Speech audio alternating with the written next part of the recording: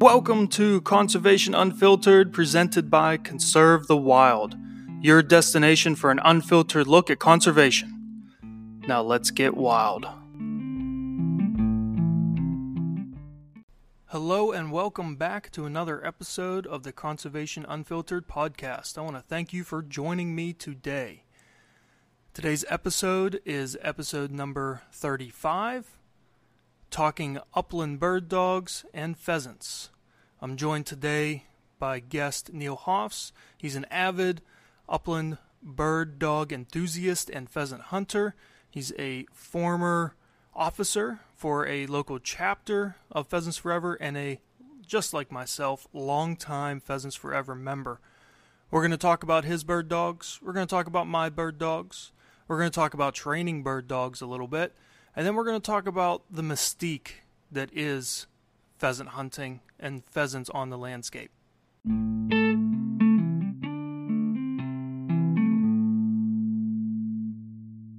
How much snow do you have on the ground now? At least over 2 feet right now. Oh, wow. That's crazy. Yeah. Huh.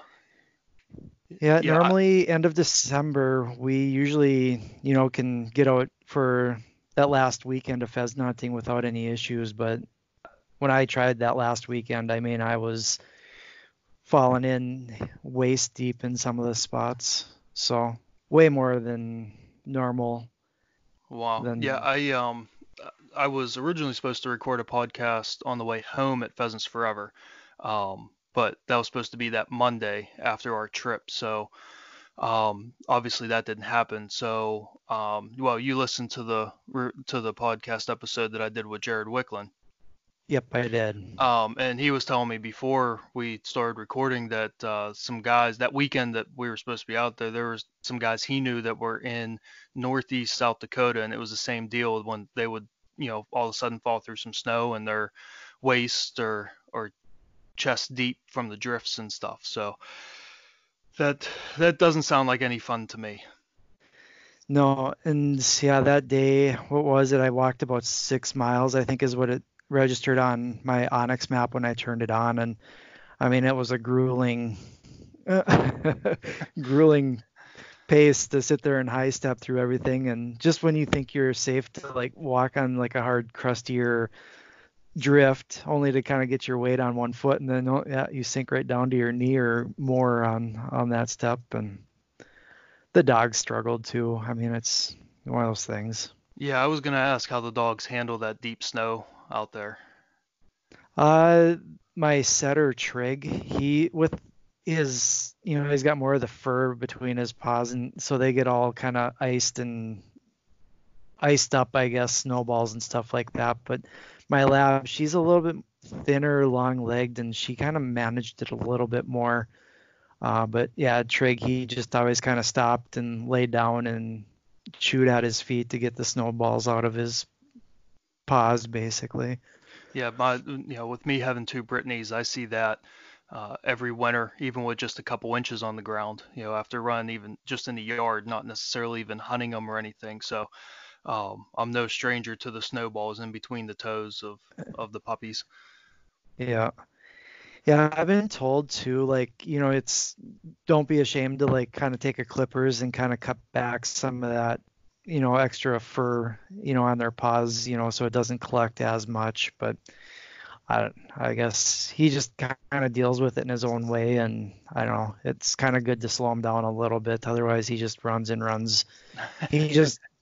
He ranges so big, and it's just kind of nice to have him kind of slow down a little bit and catch his breath too, because he'll be gassed out before you even get done with a nice decent walk.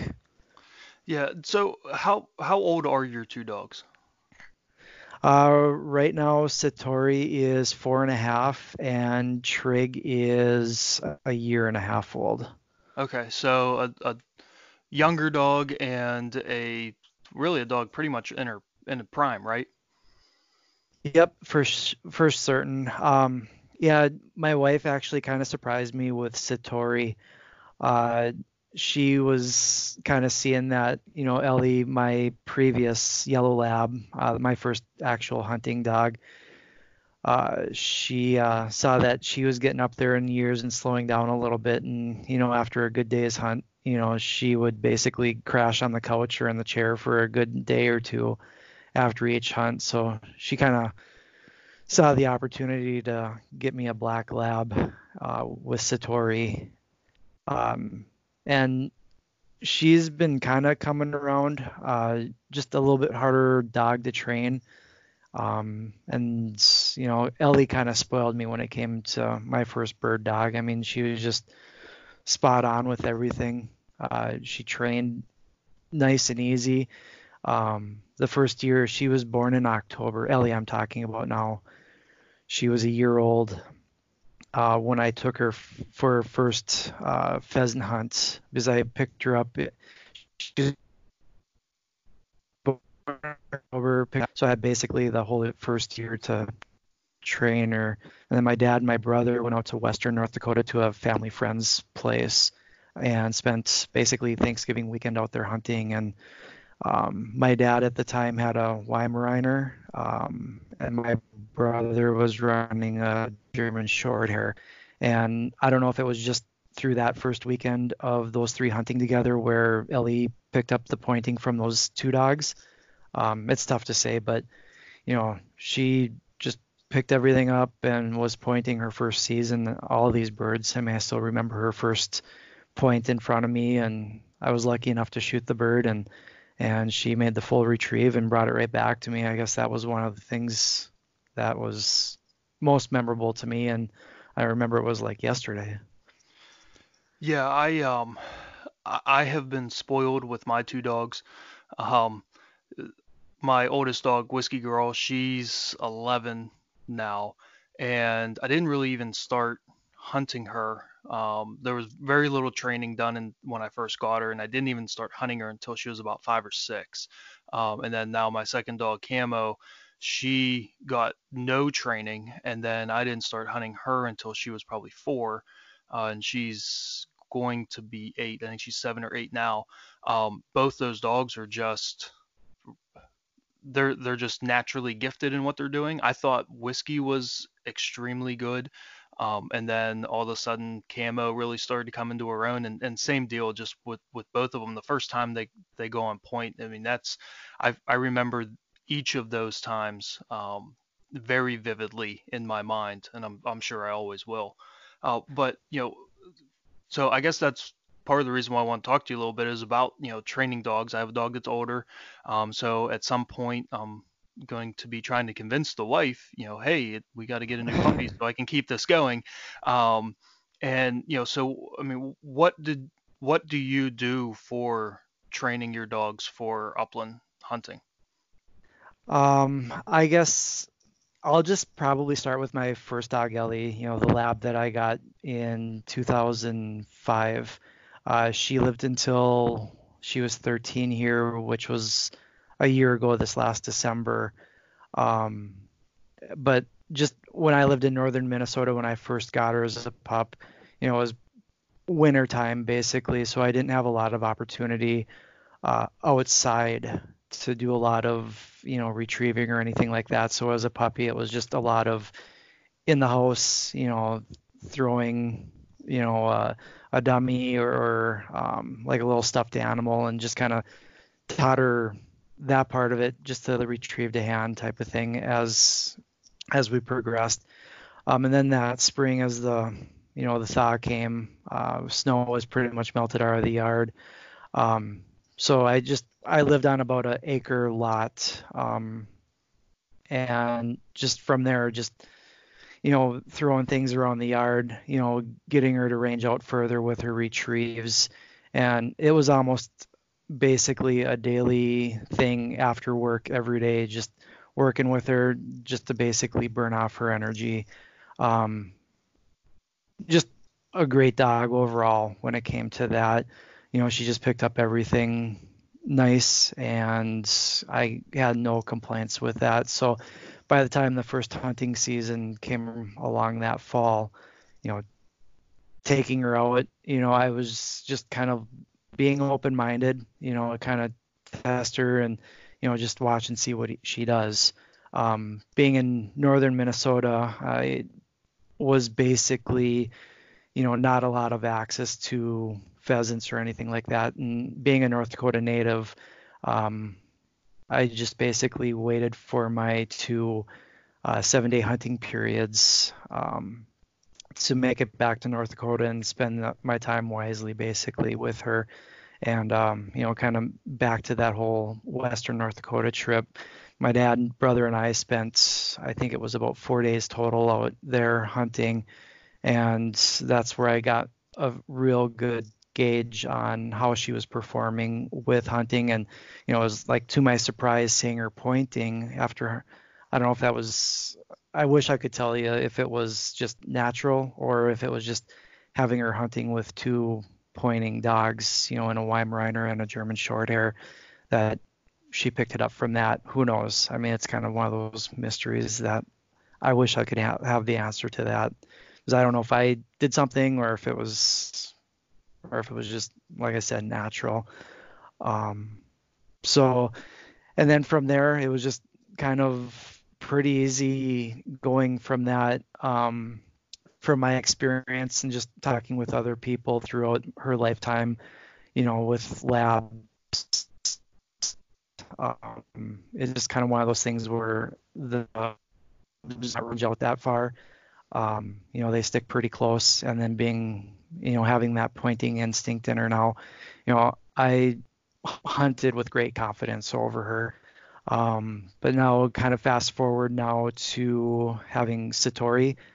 She was, I believe, a year and a half when we first got her, and it was a late season that I could take her out hunting.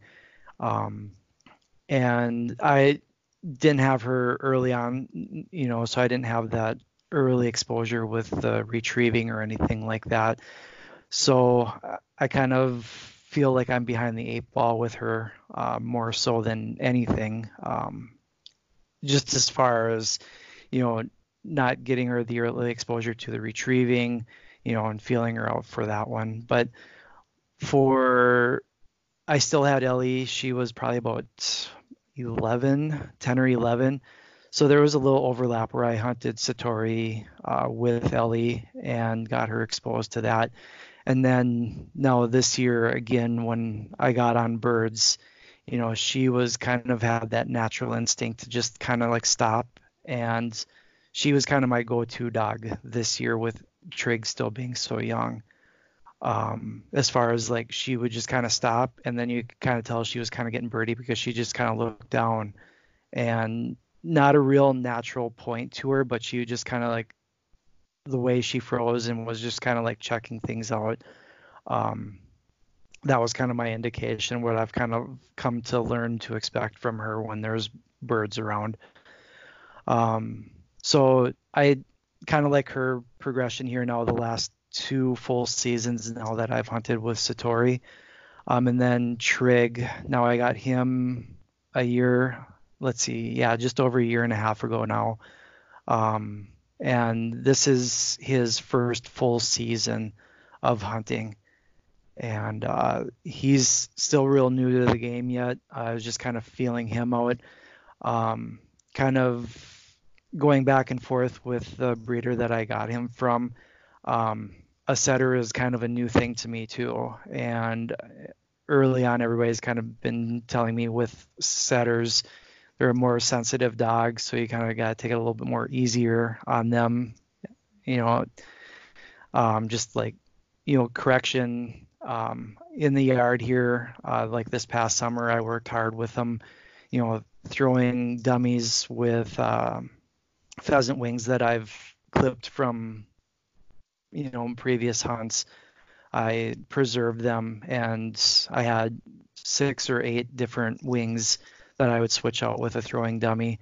And then I have start on a place board, and I would throw it, make sure that he would whoa and keep him on the board, and then I got a collar from DT Systems, that I would just kind of barely nick him if he indicated like he was gonna start chasing it. So we worked on wool quite a bit this summer. But I know one of the things that the breeder that I got him from has been try to get him on live birds, or basically pigeons, and he's been trying to get me live pigeons to work with, and I just don't have like a brooder house or a holding pen or anything like that to get anything established for birds like that. So, and that's something that's kind of his bread and butter that he goes to. He's taken videos of a little coop that he's made and everything. So his name's Ed Martin, and I give him a lot of credit, and I rely on him heavily for a lot of the tips and tricks that he's had with his English setters. So I can't say more great things about him and how patient he has been. He'll send me YouTube videos and all that fun stuff, and it's just some of those things that you have to kind of learn with a new breed, and it's a complete switch up. I know a lot of people have kind of wondered, why hunting a setter with a lab, and I've kind of picked that up from another fellow hunter that he's in the army, and he was, I wouldn't say stationed here, but he just kind of got placed here for his 2 or 3 years, and he has pointers, and then he picked up a lab, and when he and I hunted together, he had just picked up that lab, so he would have the pointers go out, and then when they were on point, then he would send the lab in to bust up the bird and do the actual retrieve. And it was kind of a retriever and a pointer team together. But for myself, I wasn't really going for that, but it just kind of fell in place basically, because I knew Ellie was getting a little bit older, and then I just I needed another hunting dog. I'd like to get him, overlapping with Ellie and get, that cross training, I guess, if you want to call it that. But unfortunately, there wasn't a lot of that. He was just a couple months old when Ellie passed, and it's one of those things that happens, I guess. So, but I don't know. I guess just starting out, my philosophy has just been feel them out for that first year and kind of negotiate it and work out those kinks, I guess, if you will, as you hunt with them. Yeah, going back to the sort of different temperaments of the dogs. I mean, I've grown up with a Brittany in my household literally my entire life. So I understand their temperament, and they're definitely much more sensitive to correction than like my uncle who has a black lab. I mean, he jokes and calls her cement head. I mean, she just doesn't really seem to, nothing ever seems to phase her. So it's definitely different with that. And the majority of the time that I'm hunting pheasants here in Pennsylvania, it's myself and my dad going out with my two dogs, just, the two pointers. But once or twice a year, my uncle, he'll come with us, but he'll go off on his own with his dog. And every, once or twice a year, we'll hunt all three dogs together. And I actually really enjoy it because my dogs are not good on retrieving. Both dogs will mark the bird when it comes down, but they're not going to bring it back. Where his dog, I mean, that is the thing that she excels at big time. So it's nice to not have to go into the really bad brush where the bird went down to retrieve your bird. She just goes in and busts in and grabs it and brings it back to you. Well, back to him. But it's really nice to have that retrieving aspect. Yeah, it is. And I'm kind of seeing that here now too, because I don't know if it's just Treg not grasping the whole thing just yet. But even like the summer, with the tree retrieving part of it, throwing the dummy with the feathers, he would tolerate the first, I don't know, 5, 6 throws for sure, but after that, it's just kind of one of those things where you kind of play it by ear, and they kind of tend to kind of get bored with it type of thing. And you always try to want to keep it exciting. So, after you kind of see that they're not into it anymore, just kind of dial it back a little bit and switch it up.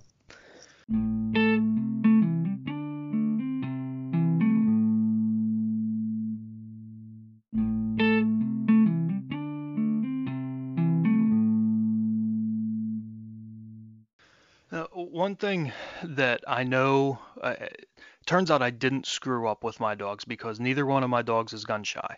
But I know that I screwed up in the training aspect because I was trying to train them sort of later in both of them later in life. I didn't it didn't even cross my mind to introduce them to gunfire. Is that something that you've done with your dogs? Yeah, and like I guess I haven't like done that gradual, like fire a gun off out in the distance, and just kind of gradually work closer to them. I've watched a few videos, and a couple of dog trainers that I'm acquaintance with, via Facebook or anywhere online type of thing. But no, with mine, I just kind of get out there in that natural environment, and with the birds and what have you, and it just doesn't seem to phase them. But you get Trig in the house with a vacuum cleaner, and he'll run and duck under the bed somewhere else. He doesn't like anything noisy in the house. He'll go to the opposite end of the house wherever that noise is coming from. But I don't know what it is. If it's just the excitement of them being out there, being birdie, and having that excitement. I don't think they even give it a second thought with the gunfire. Yeah, the first time that my older dog ever, really heard gunfire, was, I was at the cabin with my grandfather actually, and we watched a grouse walk across the yard. So I said, well, I have the dog. It was fall turkey season. I had my shotgun, so dug out a couple of shotgun shells, and it was behind ended up when we found it was behind a hemlock tree, and she went on point and it got up, and to this day I don't know how I hit it, but I shot and got that grouse, and that was our first bird together.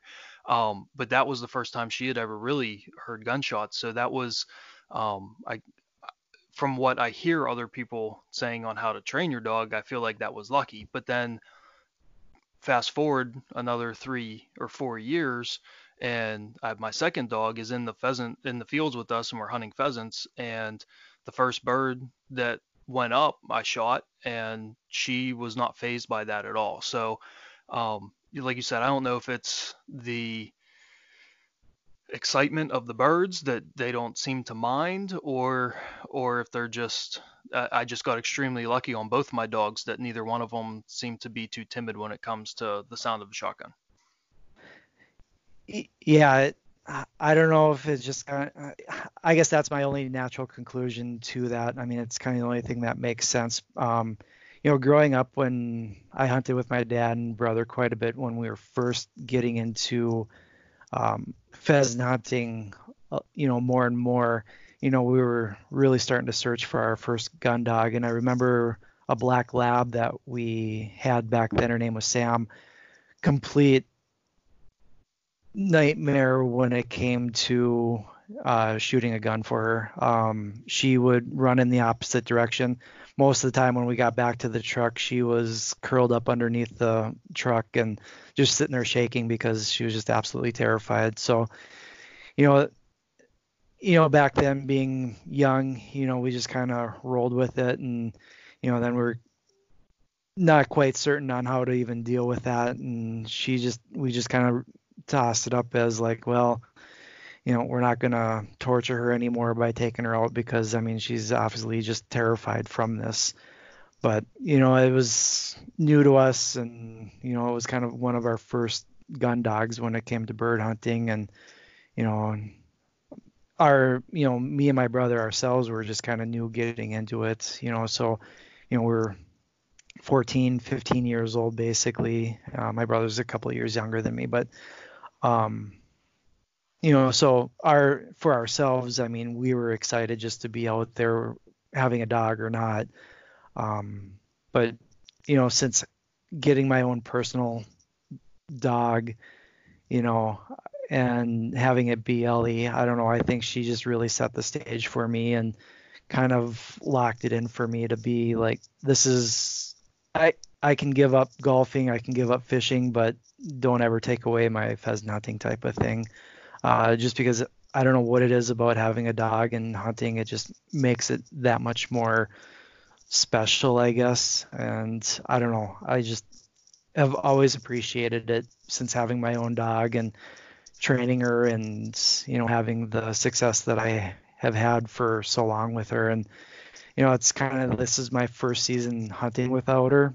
And I just kind of feel like my confidence has kind of dropped way off. And just like the year that we had too, with it being real wet and raining and all the crops still standing early on, I never really had the chance to hunt with Satori and Trig as much as I wanted to. And then November came and went, and I spent a lot of that time with my daughter deer hunting. And then I was just kind of relying on the month of December to get my late season bird hunting in. But, it just one snowstorm after another kind of killed a lot of my opportunities to really get out and do a lot and get the exposure that I needed for Trig and Satori this year to, gauge them and work with them a little bit more on, critiquing some of their things. I'm still really needing to work on Trig as far as the wool. I don't believe it or not, like, I kind of, one of those things I wished you would have been able when you were here to see some of our bird population here, in person. But saying that, the last 2 seasons have been kind of like this, and I know working with Trig out there both years has been kind of one of those things where there's so many birds, he just wants to dive right into them, and bust them up, and we really got to work on wool, and there's just so much scent there for him, and I think he just gets so overly hyper with all the different birds jumping up all over the place. It's kind of hard to restrain him, I guess. So those are things that I gotta go into next spring here and really work even more diligently on is, the place board. I gotta get into live pigeons or chucker or something like that, and start dealing with the live birds and making sure that he's steady and holds his point and doesn't go too crazy. Yeah, just to go back real quick, I mean, I'm right there with you. I don't golf, I don't fish, but I've always been a pretty diehard archery hunter, and the whole pheasant hunting thing started for me whenever I shot an archery buck on the first day of the season, and it was like, okay, now what do I do? I'm used to hunting for, basically 2 months straight, and so I took my dog pheasant hunting, and it was so much fun to the point now where, this past year, like I actively sought opportunities to pheasant hunt in where I would normally archery hunt, which is, a big change from what I've done in years past. And I just really, I can't get enough of it. There, like you said, there's just something about being there with your dog, and especially whenever they find a bird, whether you shoot it or not, whether it keeps flying or ends up on the ground. Either way, the dogs just, they seem so happy, and um, they know that they did what you asked them to do, and that just, to see the look on their faces, that definitely makes the hunt that much better for me. Yeah, absolutely. One of the last times I was able to get out, we had a lot of great luck, just me and the 2 dogs, and we were done pretty much right away. And I went to go put the birds up on a fence post and to try to get those 2 dogs to settle down and like pose for the camera. It was like pulling teeth with them. They just knew right off to their left side there. They just jumped above a bunch of birds there, and they just wanted to. And like I had to take a couple pictures over and over again because they were both looking off to their left, like, hey, they're over there. Let's go get them. It's just That's what they're thinking. You can see it on their face, and their attention is distracted over and where the birds are, and they don't want to just sit there and take pictures. They want to go get more, but in North Dakota here, our daily limit is only 3 birds. And so that was one of those things where we just buzzed out, hunted that one spot, and we were done, within a couple hours, basically, if it was even that. So, but yeah, it's just hunting with dogs. I don't know. I don't think anything better out there. I've been the recipient of, going out, spending days ice fishing or even fishing from the boat, and have had the pleasure of catching a 30-inch walleye. But I don't know. I would give up those 30-inch walleyes for, just more days out pheasant hunting with the dogs. I don't know. It's just, there's something about it. I don't know what it is, and there's just an appreciation that I have for how the dogs just get excited for it, and their willingness to, be out there with you, and they're just excited to be out there. I don't know. It's just, I don't know. It's just one of those bonds that I can't explain, that I love being out there with them, and I don't know how else to put that into words. So everything we've sort of been talking about with the upland dogs is focusing around pheasants for the most part. That's how we sort of met and started our friendship. So I'm going to ask you the same question that I asked Jared Wicklund of Pheasants Forever. What is it about pheasants that causes people to be so passionate? So, just a couple episodes ago, he talked about how there's a Pheasants Forever chapter in Hawaii, which is Yep. mind blowing to both of us. I mean, but pheasants are a non-native bird to North America, but yet we, people like you and me and other Pheasants Forever members are actively trying to make the habitat so that we have pheasants. So, what is it about that bird? So what probably gets me all hyped up about it is, I don't know, just to kind of set the stage, is I would prefer doing late season hunting when there's snow on the ground. So just, seeing the fresh snow and then start seeing pheasant tracks, through the snow. And when your dog goes on point, whether it be like in a clump of grass, or I hunt a lot of cattail sloughs. So when your dog is going on point and you're getting ready to go, and when you hear that rooster cackling and busting up through the cattails or the grass and the snow goes flying everywhere, I don't know. It's just those couple seconds of that. It's just kind of an adrenaline rush. And I don't know. I've hunted grouse, the ruffed grouse, and sharptails. I haven't really gotten into much of anything else like chukar, quail, or anything like that, but everybody kind of says the ruffed grouse is the king, but I don't know, I kind of beg to differ with that one, just because it's just of the way the bird explodes. I don't know, there's just something wily about them. They, they are a challenge to hunt, especially late season when they start grouping up. They're tough to get up on, and I don't know. It's the challenge. It's the excitement that when they're busting up out of the snow and into the air, and that long streaming tail as it ripples through the air. I don't know. It's just, there's something about it that I don't know. I don't think I can ever give it up. Yeah, without a doubt, they are beautiful birds, which people that don't hunt don't understand that relationship of seeing something that's beautiful and still deciding, to kill it.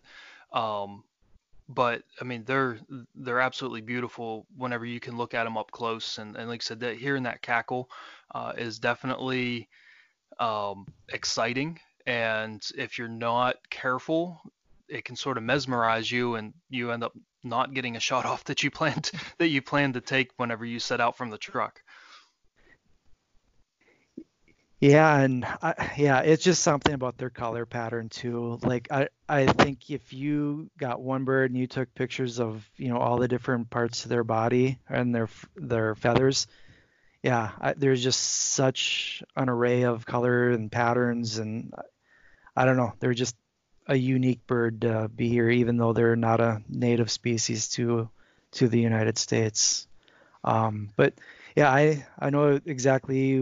Jared was saying that in your last podcast, and being a Pheasants Forever member myself for 10 years now, I've up until last year I was an active member in our chapter for 9 of those years, and so I kind of got to know a lot of the background of, they first landed in Oregon in the late 1860s, and kind of knowing all that stuff. It's kind of a cool background story and how they were introduced here. And um, yeah, I'm just glad I have the privilege of being able to hunt the birds and living in the area that I can hear them in the morning when I go to work, because there's a little local brood right on the outskirts of town here that they're kind of our home birds, I guess, if you will. And they even venture right into town here and walk through our backyard from time to time too. That being from Pennsylvania and with our choices of what turned out to be habitat destruction for pheasants, not having a wild pheasant population now, we just have stalked birds to hunt. That the birds that we saw going 75 miles an hour down the road in North Dakota, and still being able to see them in the fields and how many we saw, it's just it it's mind blowing to me that there are places where there are that many wild pheasants. Yeah, it's you know with North Dakota, they always kind of do a regional breakdown, like the northwest, northeast, southwest, and southeast, the four corners, I guess, if you will, of the state.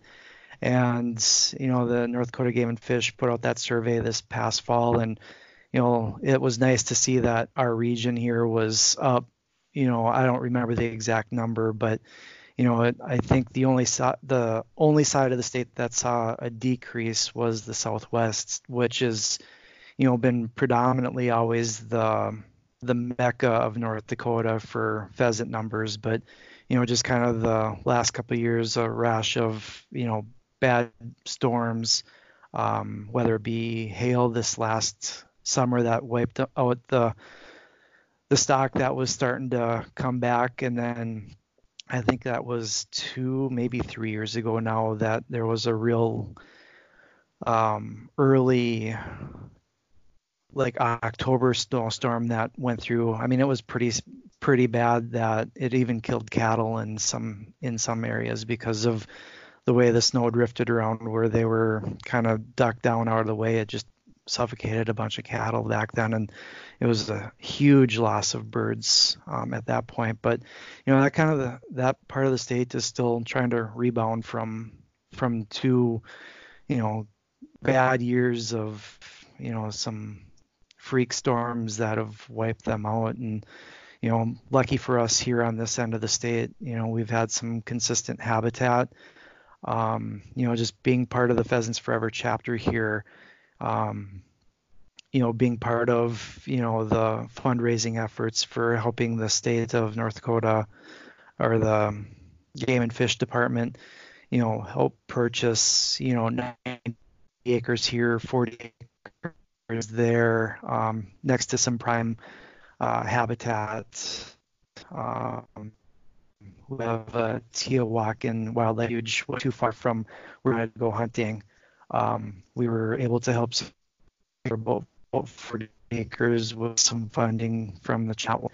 Within about 10 miles from where I live currently, we helped purchase about 90 acres of wildlife habitat, which is then turned into plots, which stands for private land open to sportsmen's, which we can get into later. But that's just my involvement with pheasants. And when I moved back to North Dakota, it was kind of always one of those things where I want to be involved with pheasants forever. I have a dog that wants to hunt, and I just want to partake and help wherever I can with helping with fundraising efforts to secure and conserve some of that wildlife habitat that we have here and we rely so much on for the birds. And just as luck would have it, we've been really fortunate to see our numbers really bounce back, because when I was growing up, right after getting my hunter safety and all the pheasant hunting I did, we had to travel quite a ways west, like 1 to 2 hours before we got on birds. I'm originally from, my brother farms yet to this day, and he's seeing birds all over the place, right in the backyard of where he and I grew up. So it's nice to see that those birds have come back and been basically introduced at that, somewhere, that they hadn't been when, he and I were growing up. But prior to that, I remember I must have been in fifth grade, I believe. My dad moved a brooder house onto our property, and we built the caged-in fence, and I want to say it was like 300 baby pheasants that he brought home, and we basically raised them for the summer. And right before pheasant season, we coordinated with the local game warden, and we went out and released all those birds on, what we considered prime habitat back then, which, what that is today, is not much. I mean, they're just being a real agricultural area, there just isn't a lot of the acres there for that are ideal for, like CRP or any of those types of, acres for sustaining wild habitat like the pheasants or deer or anything like that. It was just mostly fields of corn, wheat, or beans. That's the predominant thing around there. But I wanted to say, when we attempted to go out hunting, I think we probably only shot one of 300 of those birds, that I recall, that we released back then. So I don't know. It's always been in my life, pheasants and pheasant hunting, and even at an early age, raising those birds with that. So they're quite a species that, I don't know, between their beautiful colors and the way they behave, I don't know, and just hunting them in general has just always been intriguing to me. And like I said, I don't think I could ever give it up for anything.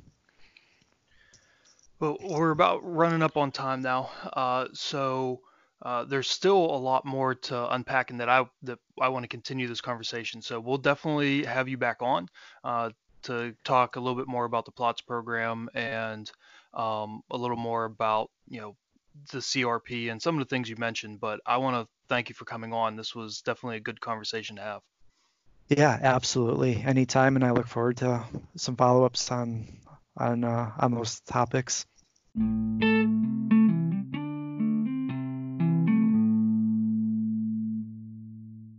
Well, that's it for another episode. I really enjoyed this talk with Neil. Definitely plan on having him on again. Unfortunately, our planned hunt didn't work out because of a blizzard that was going to roll through North Dakota, which ended up happening. The episode that we referred to a couple times with Jared Wicklund of Pheasants Forever is episode number 33. So, if you haven't listened to that one, go back, listen 2 episodes ago. There was some great information on just what it is that Pheasants Forever does. This has spurred me into looking at some breeders and talking to a couple breeders about acquiring a new Brittany puppy. So, not something my wife and I plan on doing in the near future, but to really get a quality hunting dog, even the quality that I need for in the woods, in the fields. You really got to get on that waiting list and start talking to these breeders and figure out what is going to work with you and who you want to work with to go about getting a puppy. To get these sort of higher quality puppies, you really oftentimes need to be on a waiting list because they're in high demand whenever it's coming from a quality breeder. Not that saying that other dogs can't be good hunters. My two dogs are wonderful examples of good hunters coming from just very normal stock for the most part. But if you really want to take your game to the next level, which is something that I intend to do here in the next couple years, you really need to, it's advisable to go to a real quality breeder, someone who's doing things right, whether it's coming, that puppy's coming from good stock or not. You really need to make sure that the breeder is doing what's supposed to be done as far as breeding dogs and not running a puppy mill and things like that. So you need to talk to them ahead of time, find out how they do things, find out why they pair the two parents together, what they're trying to get out of that dog, and make sure that dog is fitting your lifestyle and what you tend to use your dog for. If you're just looking for that dog to sit at home and be your companion at home, you don't want to go with a high drive dog. That's not fair to the dog. It's not fair to you. But if you're looking to hunt your dog multiple days a year, then you definitely want to go for that high drive, a dog that is able to go out with you. Again, if they're not used to that, that's not fair to them. It'd be like asking someone to, run a half marathon whenever they live a pretty sedentary lifestyle. So, it's just really common sense stuff. I hope you enjoyed it. Next week, we're going to switch gears from pheasants to deer, back to deer. So we will be talking next week with Matt Ross of the QDMA and learning what's next. After you learn some information from deer, what's the next step? What can we do to really, we talked before on episode number 30, next level deer knowledge, but how do we even take it to the next step after that? So we'll be talking about that next week, and I hope you join us. Until next time, stay wild.